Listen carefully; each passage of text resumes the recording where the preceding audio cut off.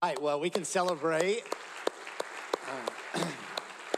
how God is at work in the life of our children, and specifically what God has done in those who went to Central Kid Camp last week. And I specifically want to say thank you to our volunteers who gave up their week to be in the heat of Central Florida and to invest in the lives of our children.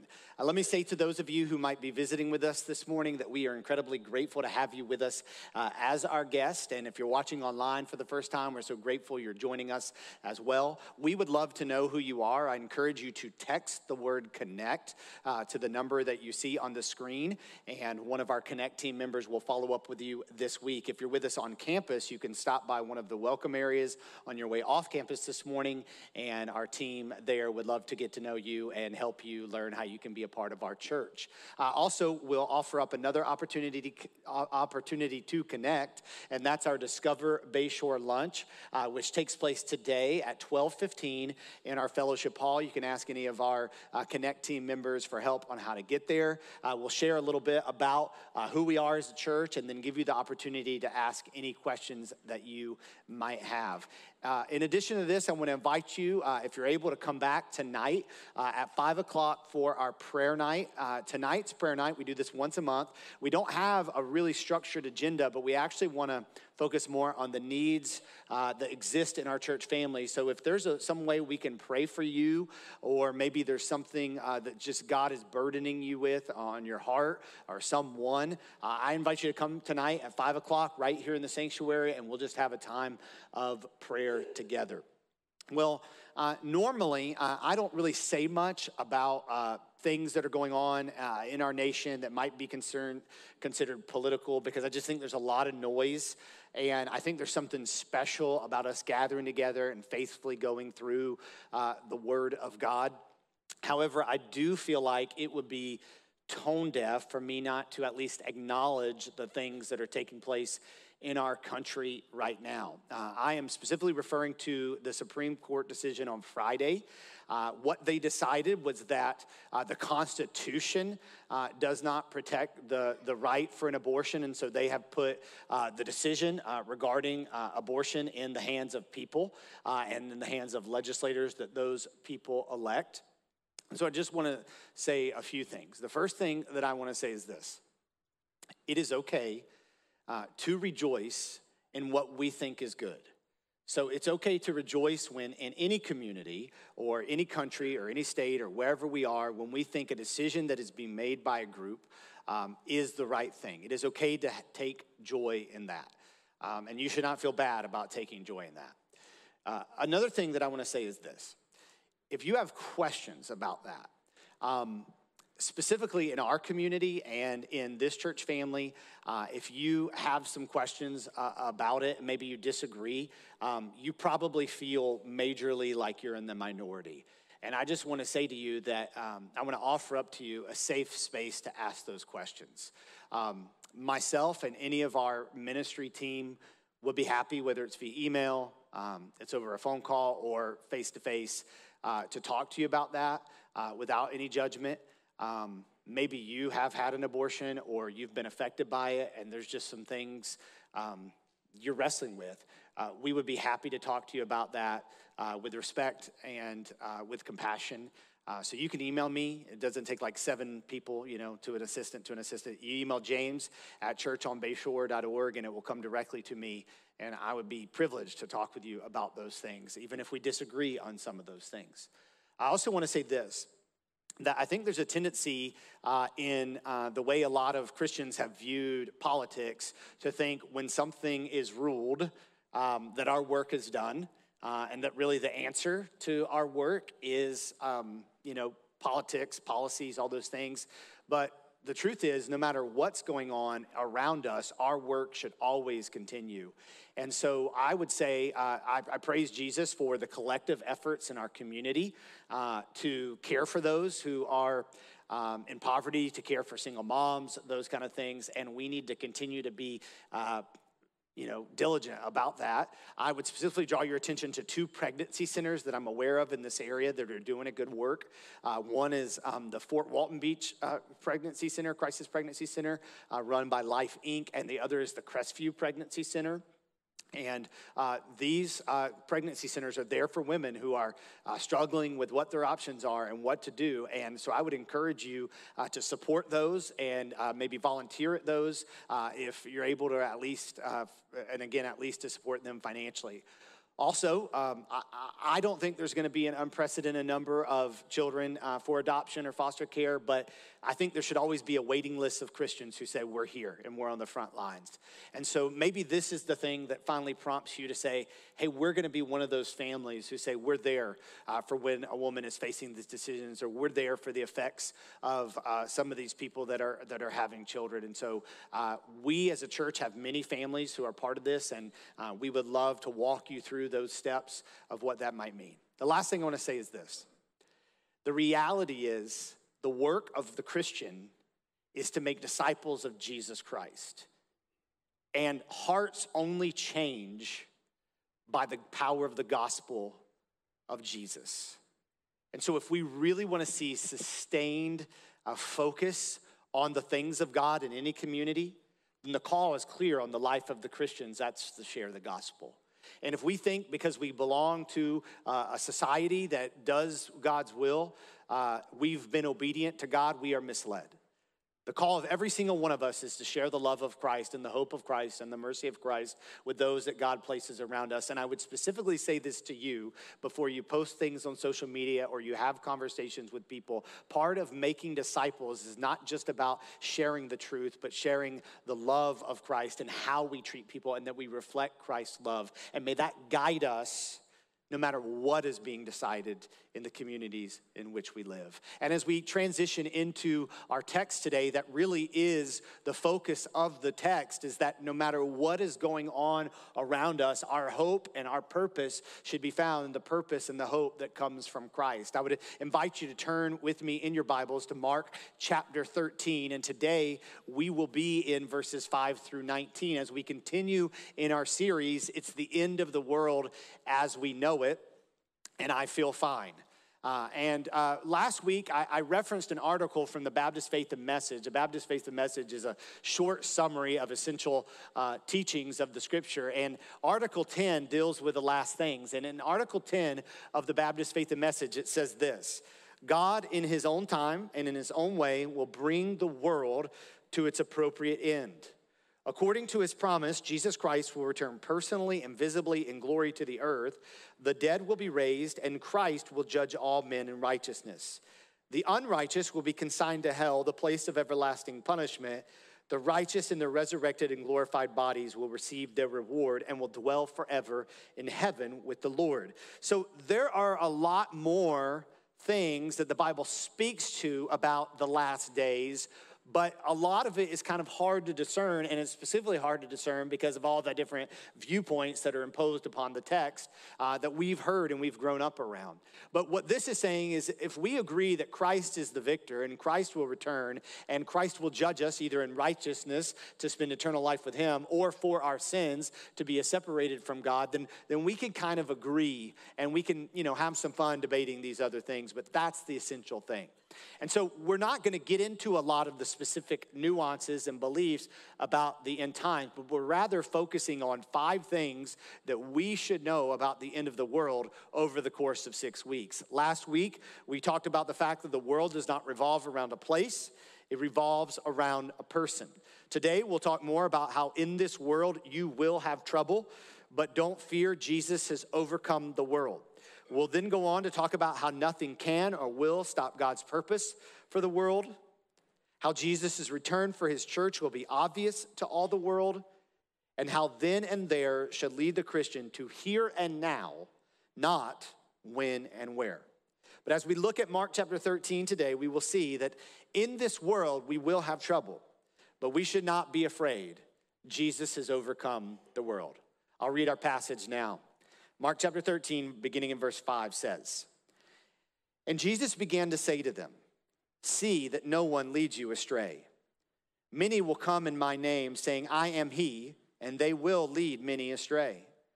And when you hear of wars and rumors of wars, do not be alarmed. This must take place, but the end is not yet. For nation will rise against nation, and kingdom against kingdom. There will be earthquakes in various places. There will be famines. These are but the beginning of the birth pains. But be on your guard, for they will deliver you over to councils, and you will be beaten in synagogues, and you will stand before governors and kings for my sake to bear witness before them. And the gospel must first be proclaimed to all nations. And when they bring you to trial and deliver you over, do not be anxious beforehand what you are to say, but say whatever is given you in that hour. For it is not you who speak, but the Holy Spirit. And brother will deliver brother over to death, and father his child, and children will rise against parents and have them put to death. And you will be hated by all for my name's sake, but the one who endures to the end will be saved. But when you see the abomination of desolation standing where he ought not to be, let the reader understand. Then let those who are in Judea flee to the mountains. Let the one who is on the housetop not go down or enter his house to take anything out. And let the one who is in the field not turn back to take his cloak. And alas, for women who are pregnant and for those who are nursing infants in those days, pray that it may not happen in winter. For in those days there will be such tribulation as has not been from the beginning of creation that God created until now and never will be. Now, last week we read Mark chapter 13, verse 1 through 4. And what it shows us is that Jesus comes out of the temple. And one of his disciples says to him, "Look, teacher, what wonderful stones and what wonderful buildings." And Jesus said to him, "Do you see these great buildings? There will not be left here one stone upon another that will not be thrown down." And so then he sits on the Mount of Olives opposite the temple, and Peter, James, John, and Andrew asked him privately, "Tell us, when will these things be, and what will be the sign when all these things are about to be accomplished?" So Jesus lets what he's saying about the temple passing away sit in, and so the disciples want to know, what's going to be the sign that this happens? I mean, we always are kind of looking sometimes for signs of these significant things that God says are going to take place, like, what's the president going to be like? Or, is there certain kind of weather that's going to happen? Or how many cats do there have to be in the world before God just ends it all? We want to know, like, when are these things going to happen? And that's what the disciples are asking here. And what Jesus is doing is not giving them signs, but he's encouraging them to be faithful. And so he does talk about things that are going to take place, but he's placing their attention on what really matters. Dr. Albert Mohler says that Jesus previously rebuked his opponents for asking for a sign. And now he warns his disciples that seeking signs will open them up to a great danger in these perilous times. And so I want to talk a little bit about what Jesus is saying is going to happen, and then talk about what we are supposed to do. So I'd like to first draw your attention to verse 14, which is really central to the events that Jesus is saying are going to take place. In verse 14, he says, "But when you see the abomination of desolation standing where he ought not to be, let the reader understand, then let those who are in Judea flee to the mountains." Now, in writing this, Mark inserts the statement, "Let the reader understand." This is to say to those who might be reading this, to be sure that those who might also read this, or those who might hear you read this, would understand what Jesus is talking about when he refers to the abomination of desolation. The abomination of desolation is something that the average person who's not familiar with the Old Testament may not understand, but it is something that the original Jewish audience would have understood. When Matthew writes to a Jewish audience, he says this, Matthew chapter 24, verse 15. "So when you see the abomination of desolation spoken of by the prophet Daniel standing in the holy place, let the reader understand." Daniel speaks of this specifically in chapters 8, 9, and 11. The abomination of desolation is a masculine term referring to a person. That's why Jesus says he. So there's some theories about who the abomination of desolation was. Some at the time of Jesus believed that it was Antiochus Epiphanes who led for there to be pagan sacrifice in the temple, specifically the slaughtering of a pig on the altar of God in 167 BC. Some believed that when Pilate had symbols of Caesar put up near the temple in AD 26, that he or Caesar was the abomination of desolation. Caligula had actually wanted a statue put of him in the temple. Some believed Caligula was the abomination of desolation, but Herod Agrippa dissuaded him from doing it, and he died before it could actually happen. But what Jesus is saying is that these things are not the abomination of desolation. It's something that is going to happen in the future. Now, reading this without an understanding of what would immediately take place, without the immediate context, it is really, in my opinion, arrogant. When Jesus says that those in Judea will flee to the mountains, it is great liberty to say that this is talking about something else other than those who are in Judea. Now, if Jesus is following the prophetic model of the Old Testament, then it is quite possible that what he's doing is forthtelling and foretelling. That means that he's saying this is about to immediately take place and this will have another fulfillment. A lot of the things that were talked about in the Old Testament had immediate fulfillment in the time that the Old Testament prophets lived, and then had eventual fulfillment in Christ or in the work of Christ. So that's debatable. But here's what's clear. Jesus is describing what would soon take place in Jerusalem. Look at verse 15. He says, "Let the one who is on the housetop not go down, nor enter his house to take anything out. And let the one who is in the field not turn back to take his cloak. And alas, for women who are pregnant and for those who are nursing infants in those days. Pray that it may not happen in winter. For in those days there will be such tribulation as has not been from the beginning of creation that God created until now, and never will be." So Jesus is giving us this picture of people moving from housetop to housetop, which in their culture was very easy to happen because they had all these flat roofs and you can move from housetop to housetop. Now you could easily go down the stairs, but Jesus is saying, don't do that. He's also saying, don't go back and grab your cloak, which is unthinkable because the cloak was the outer garment you would wear that would protect you from the harsh elements if you didn't live in a house. So if you were going to be trying to survive in a desert environment and you weren't even going to go back and get your cloak, that would be unthinkable. When I was a 90s kid, everybody wanted a starter jacket. And for somebody to say, hey, you can't go back and grab your jacket would be unthinkable. And so if you grew up, you know. If you don't, then that's okay. So this is like that times 1,000 where they're saying this is essential. This is something we need to wear. And he's saying you don't have time to go back and get it. He's saying if you're traveling with an infant, it's going to be a challenge. So pray this doesn't happen in winter because that'll make this even more difficult. He's describing a time in the life of Israel, in the life of God's people, that would be more difficult than they've ever experienced. When Luke writes about this in Luke chapter 21, he records that Jesus says in verse 20, "But when you see Jerusalem surrounded by armies, then know that its desolation has come near." In AD 70, the Emperor Titus would lead to the destruction of Jerusalem and to the temple. For some months, the Roman army sieged Jerusalem, and as a result, food, water, supplies could not come into the city. This was a military tactic to literally starve people to death. Multiple historians like Josephus and Tacitus confirmed that this happened. The people in the city literally starved to death and were dehydrating. Just like Jesus said, it was a horrible day for nursing mothers because they themselves were so malnourished that they could not feed their newborn children. Josephus indicates that people became cannibals, that there was anarchy, and that there were those who literally ate dust off the ground to curb the hunger in their stomach. Upwards of 1 million people died in Jerusalem.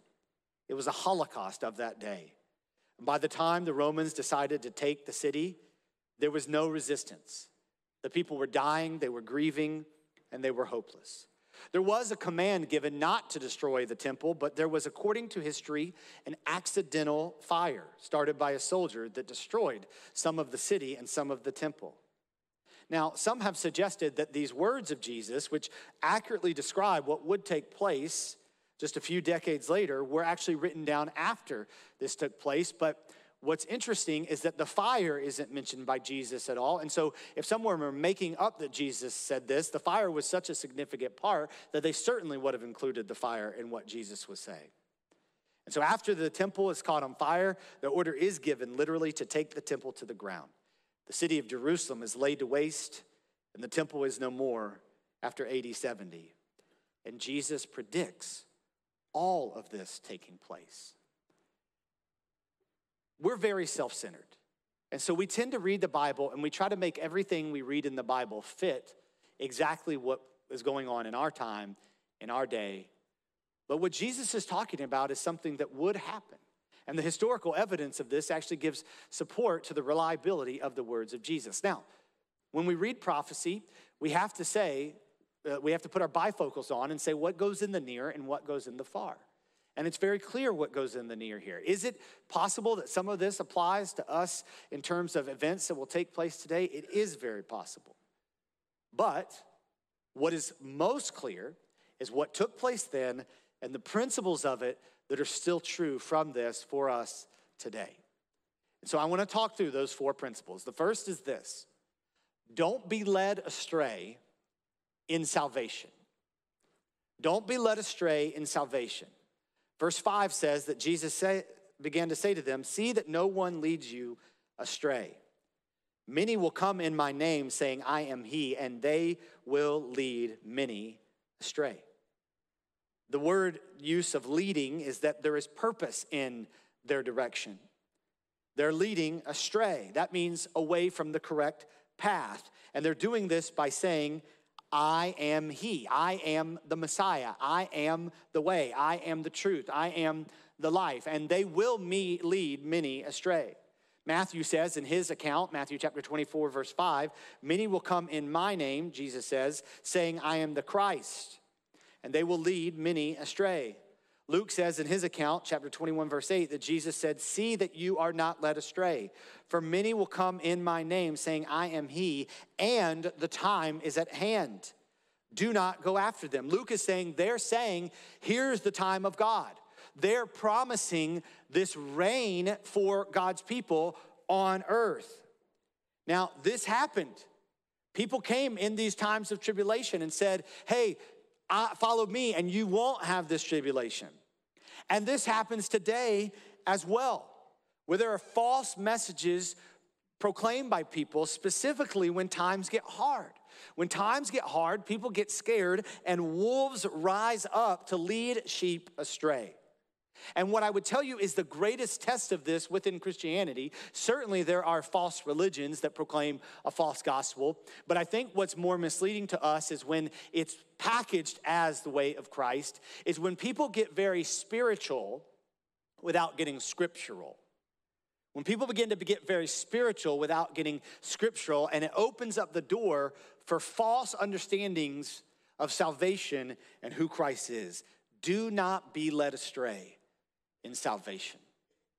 The second principle that we can apply to our lives from what Jesus is talking about here is this: don't be alarmed by tribulation. Don't be alarmed by tribulation. Jesus talks of wars. Verse 7, when you hear of wars and rumors of wars, do not be alarmed. This must take place, but the end is not yet. He's telling them not to be anxious. Don't be afraid to the point that it affects you doing what's right, doing what you're called to do in your life. And he says, when you hear of wars, and so they would hear of wars coming, that's not reason to change the direction of your life. It's a part of life. Wars are not the end of life. He also talks about earthquakes and famines. For nation, verse 8 says, will rise against nation and kingdom against kingdom. There will be earthquakes in various places. There will be famines. These are but the beginning of birth pains. People tend to draw their attention to events that are happening in the world. I remember when the tsunami happened and when there's a huge hurricane season, or, when the moon aligns in a certain way. People begin to think that means Jesus is about to come back. But this is just a part of life. He says, even if these things are happening, this is just the beginning of what will happen. And so he says, stay calm. Now, what an astounding statement. There's going to be wars, there's going to be famine, there's going to be natural disasters, rumors of nuclear war probably. But don't be alarmed. Be calm. To me, one of the most frustrating things is when I am calm and somebody tells me, hey, you see all that going around, you just be calm. I am calm. Okay, be calm. Now I'm not calm anymore. And so, what Jesus is saying to us here is he's saying, look, don't freak out. Don't lose sight of purpose. Don't lose sight of life with all that might be coming on around you. Trust in me. Don't be alarmed. When everything seems out of control, I am in control. And things like this should be expected in our lives. Pain, suffering, tribulation. We will face tribulation. If you've bought into an idea that following Christ means no tribulation, you have bought into a false message from Christ, because that's not what Christ says. In fact, Jesus himself in John chapter 16, verse 33, says to his disciples that he, as he's warning them of things, he says, I have said these things to you that in me you may have peace. In this world you will have tribulation, but take heart, not in the fact that tribulation will end, but that I have overcome the world. It may not be easy for you, but don't be alarmed by the trials of life. Don't be alarmed by tribulation. The third thing that I want us to see that is a principle for our lives, no matter where we find ourselves and what is going on in the world, is this: don't be caught off guard by persecution. Don't be caught off guard by persecution. In verse 9, Jesus says, but be on your guard, for they will deliver you over to councils, and you will be beaten in synagogues, and you will stand before governors and kings for my sake to bear witness before them. Matthew says, Matthew chapter 24, verse 9, that Jesus says, then they will deliver you up to tribulation and put you to death, and you will be hated by all nations for my name's sake. Luke says in his gospel, chapter 21, verse 12 through 15, that Jesus says, but before all this, they will lay their hands on you and persecute you, delivering you up to the synagogues and prisons, and you will be brought before kings and governors for my name's sake. This will be your opportunity to bear witness. Settle it therefore in your minds, not to meditate beforehand how to answer, for I will give you a mouth and wisdom which none of your adversaries will be able to withstand or contradict. Jesus is saying to his disciples, there's going to be persecution. And there would be persecution of Christians. It's historically recorded, the great persecution that Christians would experience in these days. But it was all a part of God's plan for the gospel to be spread. Because something we must note, and what Jesus is saying is what he says in verse 10. And the gospel must first be proclaimed to all nations. It's very easy to look at how the status of the church might be at any given time and forget that God's plan to advance the gospel through the church will not be stopped. What would take place in Rome through this persecution was a purifying, a refining of those who were committed to Christ, and their devotion and their commitment to the gospel of Jesus Christ would be so strong that it would overtake the Roman Empire. And eventually the Roman Empire would officially adopt Christianity as their nation because of the spread of the gospel in the midst of persecution and trial. And for us, we must understand that often persecution and trial is happening as a means for the gospel going forth. He says in verse 11, when they bring you to trial and deliver you over, do not be anxious beforehand what you are to say, but say whatever is given you in that hour. For it is not you who speak, but the Holy Spirit. God says, I'm doing a work in you, Christian, to advance the gospel that when I called you, I love when people say this, when God called you, he already factored in your stupidity. When God called us, he already factored in all of our weaknesses, all of our insufficiencies, all of our inadequacies, all of those things, and he says, I'm going to use you. And brother will deliver brother over to death, and father his child, and children will rise against parents and have them put to death. He says it might get very personal, sometimes the persecution you receive. And you will be hated by all for my name's sake, but the one who endures to the end will be saved. Do not be caught off guard by persecution. It's almost a guarantee in the life of a committed Christian. The last principle I would say is this: don't be drawn to lawlessness instead of adoration. Don't be drawn to lawlessness instead of adoration.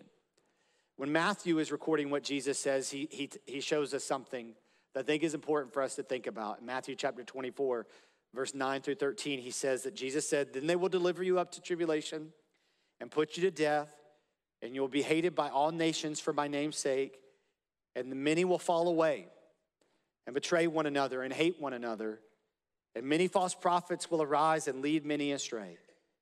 And because lawlessness will be increased, the love of many will grow cold. Don't let your love grow cold. Jesus depicts a time that's going to come soon in the life of the Christian church, in which things will get very difficult for them in Jerusalem and the surrounding areas. And as things get very difficult for them, many don't see the earthly benefit of what it means to follow Christ, and they begin to live for other things. And then others come and speak to that and promise a way of being spiritual that is not very scriptural, and it leads to lawlessness.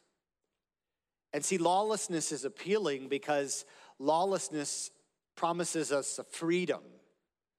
It promises us some of our desires to be met when we don't see being obedient to God as something that is giving us those desires.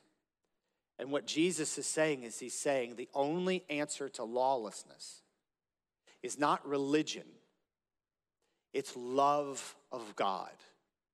Don't let your love of God grow cold, because what is exalted above what we think we might have in this earth is the realization of the power and the love of God.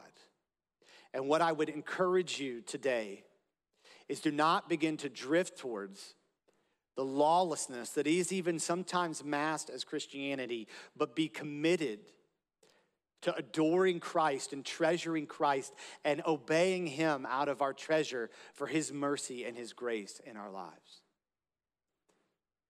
But be aware that there is a message that is pulling us away from that, giving us a false hope and a false assurance of how we should be living our lives. My foster daughter is a part of the University of Florida's Scholastic Reading Program. It's a program that is state funded to help children,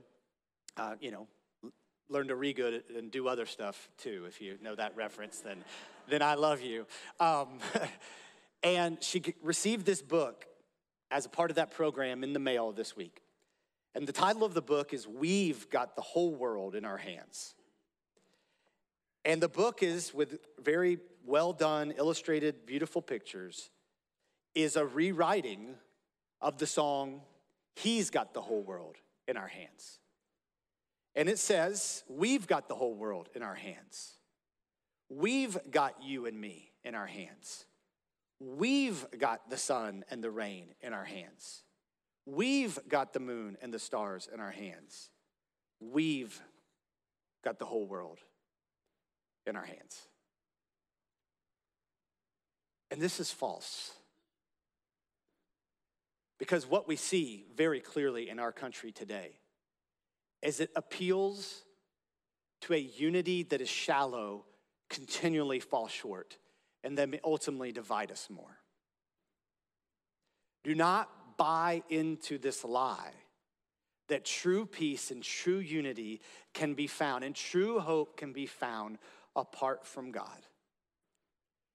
And do not buy into the lie that we've got the clouds, and we've got the sun, and we've got the wind, and we got the rain in our hands, because he has the wind and he has the rain in his hand. Even the wind and the waves obey him. And he is our hope no matter what is going on in this world around us. And even when things are closing in around us and things are getting difficult and people are coming against us, it is the treasure that we have in who Christ Jesus is that gives us hope and fuels us to live the lives that we are called to live here and now. And so as we close in response today, I just want us to meditate on Paul's words in Romans chapter 8. I'm going to begin reading in Romans chapter 8, verse 18. And as we read these words, may the Holy Spirit speak to our hearts, and may our hearts respond as he leads us today. Romans chapter 8, verse 18.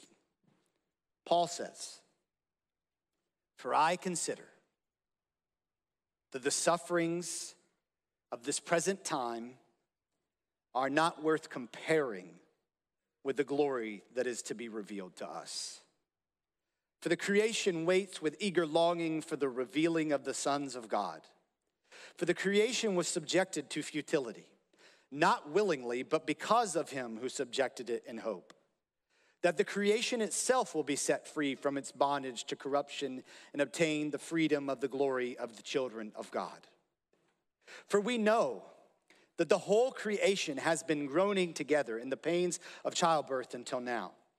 And not only the creation, but we ourselves, who have the first fruits of the Spirit, groan inwardly as we wait eagerly for adoption as sons, the redemption of our bodies. For in this hope we were saved. Now hope that is seen is not hope, for who hopes for what he sees? But if we hope for what we do not see, we wait for it with patience. Likewise, the Spirit helps us in our weakness. For we do not know what to pray as we ought, but the Spirit himself intercedes for us with groanings too deep for words. And he who searches hearts knows what is the mind of the Spirit, because the Spirit intercedes for the saints according to the will of God. And we know, church, and we know that for those who love God, all things work together for good, for those who are called according to his purpose. Father God, may your truth, may it rule over us, may it reign over us, may it strengthen us. God, may we realize that you are so good that one day when we stand before you in fullness of your glory and grace, we won't ask questions to you about why you did the things the way you did it. Because when we see your beauty and your majesty, all of our doubts and all of our questions and all of our certainties will be washed away, because it won't be worth comparing to the glory that is revealed to us in Christ Jesus. And so God, may we just have a glimpse of that now. May the things of this earth grow strangely dim as we look at you and your glory and your grace. And God, may we know that you are for our good, that you are for us. And if we have any doubt that you are for us, may we remember Christ Jesus, crucified for us, risen in victory, coming back again to rule and reign and call us sons and daughters of God. And so today, may that truth be strong in our hearts as we respond to you. In Jesus' mighty name we pray, amen.